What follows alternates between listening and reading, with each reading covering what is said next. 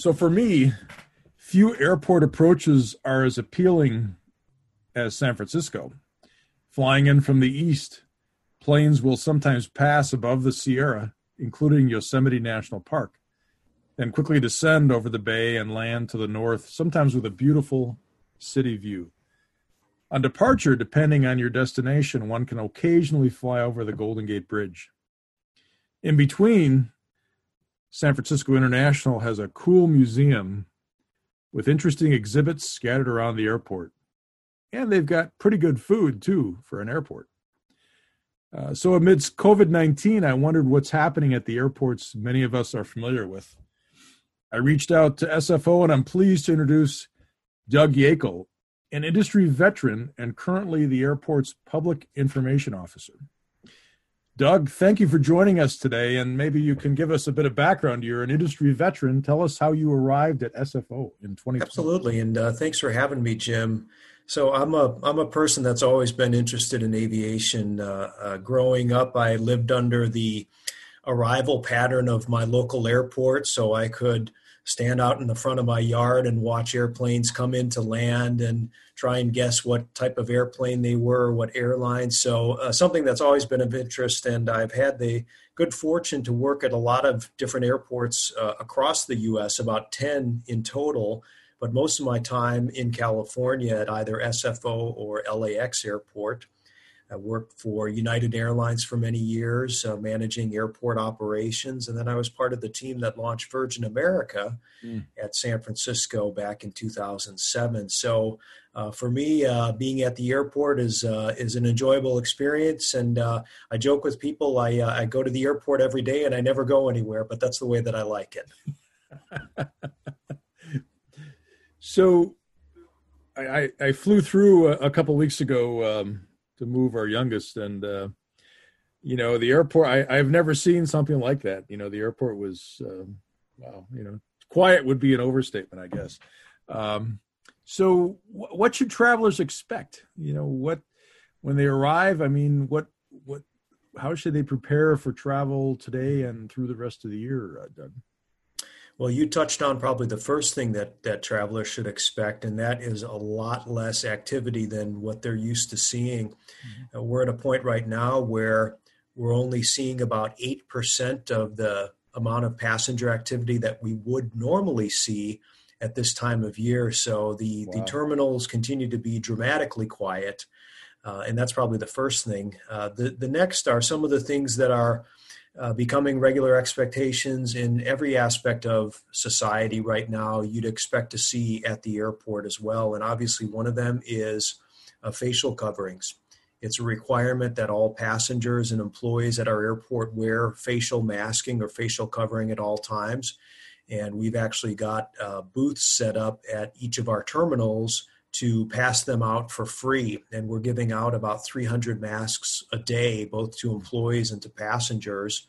And we're seeing very good adoption of this as we measure it. We see about 95% usage, which is great. That's great. Yeah. The other thing I think you could expect to see is a lot of provisions around physical distancing. And that's really going to be a challenge as airports get busier and start returning back to normal volumes. But you can expect to see physical distancing markers on the ground at check-in areas, at security checkpoints, in baggage claim areas. You'll see them in seating areas, and this is all designed to help passengers maintain that minimum distance from one another while we're dealing with this pandemic.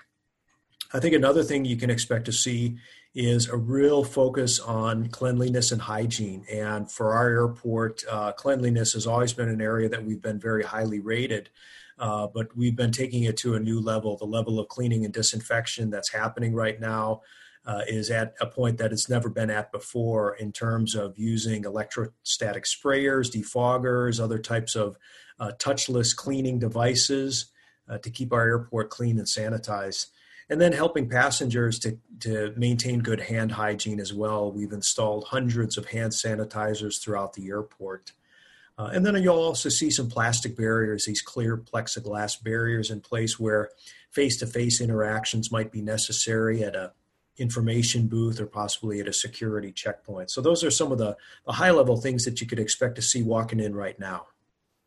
So what about if I'm checking bags? What should we expect for that? So the process is today fairly similar, but I think in the days, weeks, and months to follow, there's going to be some other changes that come to air travel, and one of them will be a real focus on touchless transactions. In other words, allowing you to do all the transactions that you need to do using an app on your mobile phone or on the computer before you come out to the airport. Really, airlines and airports are working hard to reduce the places where you actually need to touch something during the travel experience. So I expect we'll see more on that in the months to come. And what about transport, getting to and from SFO?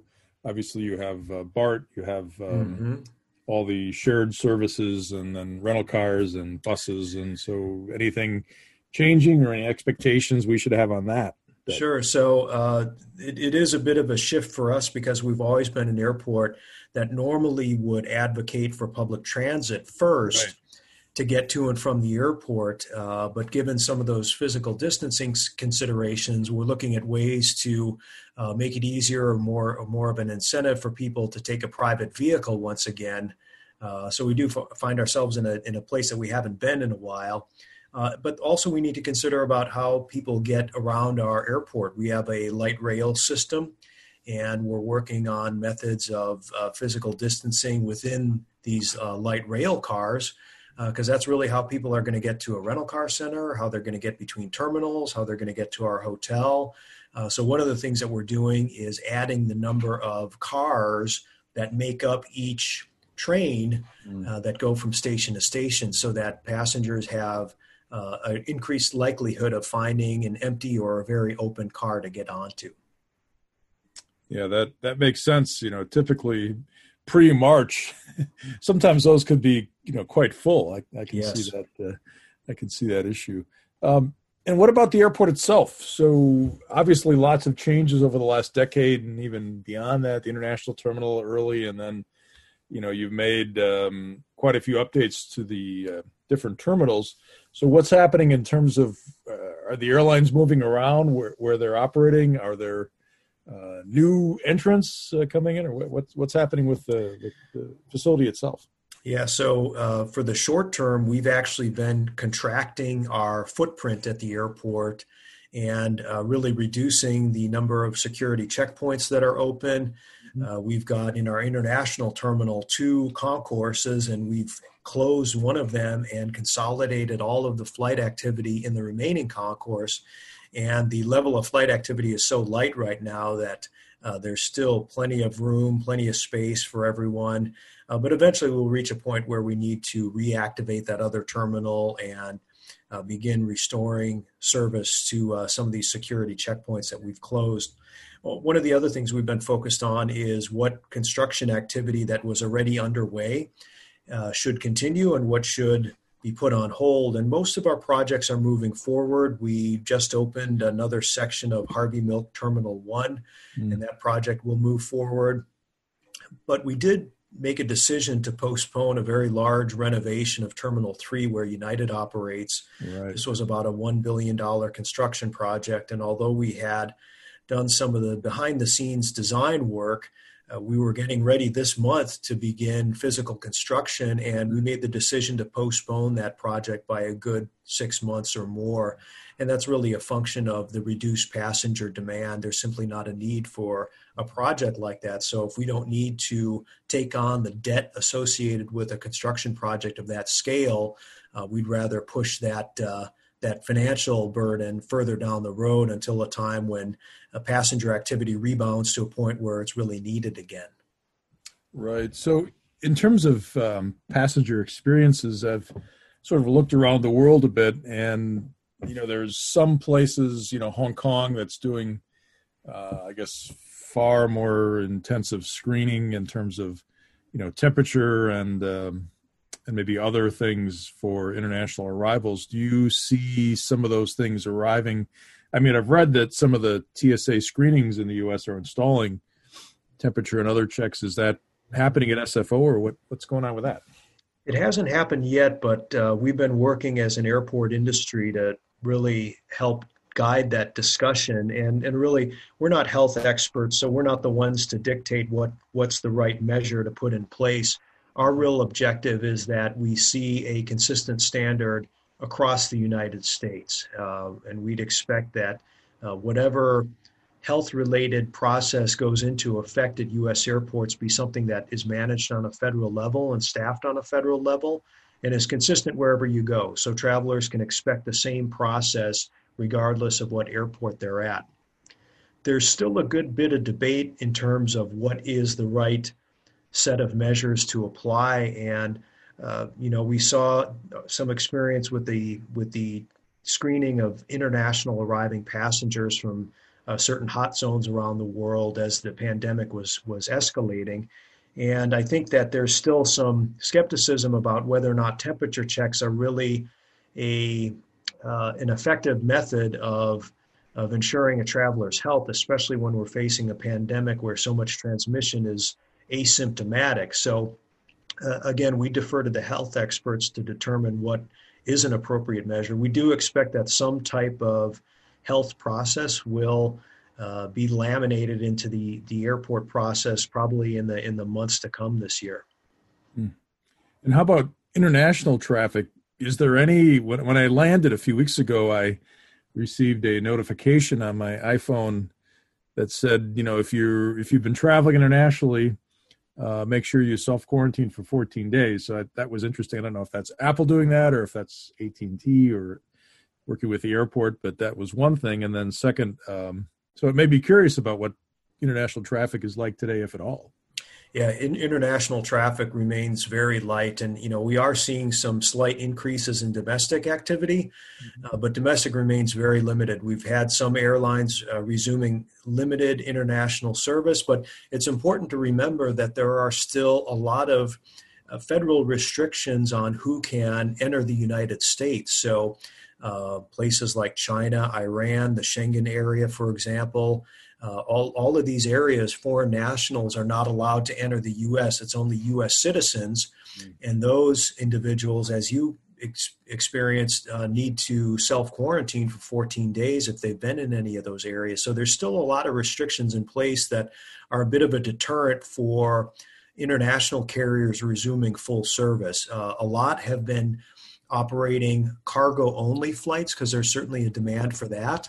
But we are now just this month seeing some airlines convert that into passenger activity once again. And really this is a reaction to locations and areas that are starting to scale back the restrictions that they had in place. So, but we think we've got a long ways to go on the international front before we'll see anything like what we saw in terms of activity pre-pandemic. Right. One of my favorite activities, as I mentioned when arriving, is checking out the latest museum exhibits. So how did that start? Give us some background on SFO's great airport museum initiative. So tell us about that, Doug. So airports tend to compete with one another in terms of the unique amenities that they have. And the museum program at SFO is certainly one that we've been proud of for a long time. And we remain the only U.S. airport that has its own accredited museum program, which means that we actually employ our own curators and exhibitionists, and our team comes up with the concepts that'll be on display. And this is something that really goes back about 30 years. It was about 1980 that the airport established a museum program, and then finally in the late 80s got the program accredited to the standard that it's at today. And it's really divided into two things. You have a brick and mortar facility that's more focused on aviation history and the display of aviation memorabilia. But then in every single terminal, you have galleries in each of those locations that have rotating exhibits. And those exhibits are not always aviation related. Sometimes they're pop culture, sometimes they're arts and crafts. I know that one of my favorites was in the international terminal, was in a collection of vintage Italian motorcycles. So needless to say, that exhibit was under lock and key throughout the duration of its run.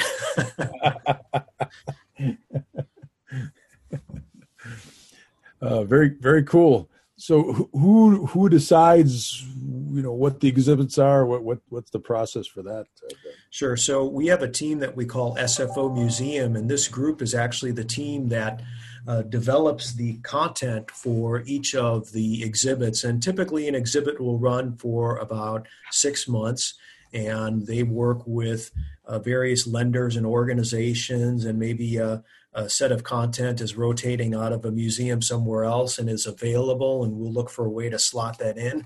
And then there's also times where the exhibit may be specific to a particular cause. A great example is the new Harvey Milk Terminal 1, which has a fantastic exhibit really talking about the life and legacy of Harvey Milk. So there are times where it's intentional, it's more long-term, and it really serves a larger purpose. But really the goal throughout all of them is to inform, to educate, to surprise and delight, and maybe give travelers something they weren't expecting to see at the airport.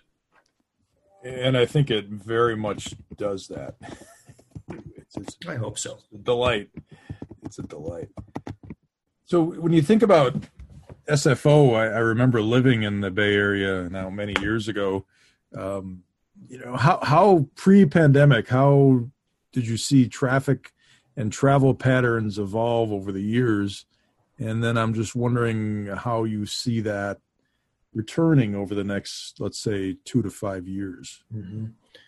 So we saw a very strong growth at SFO in about the 10 years leading up to the pandemic. And initially it was led by some strong domestic growth.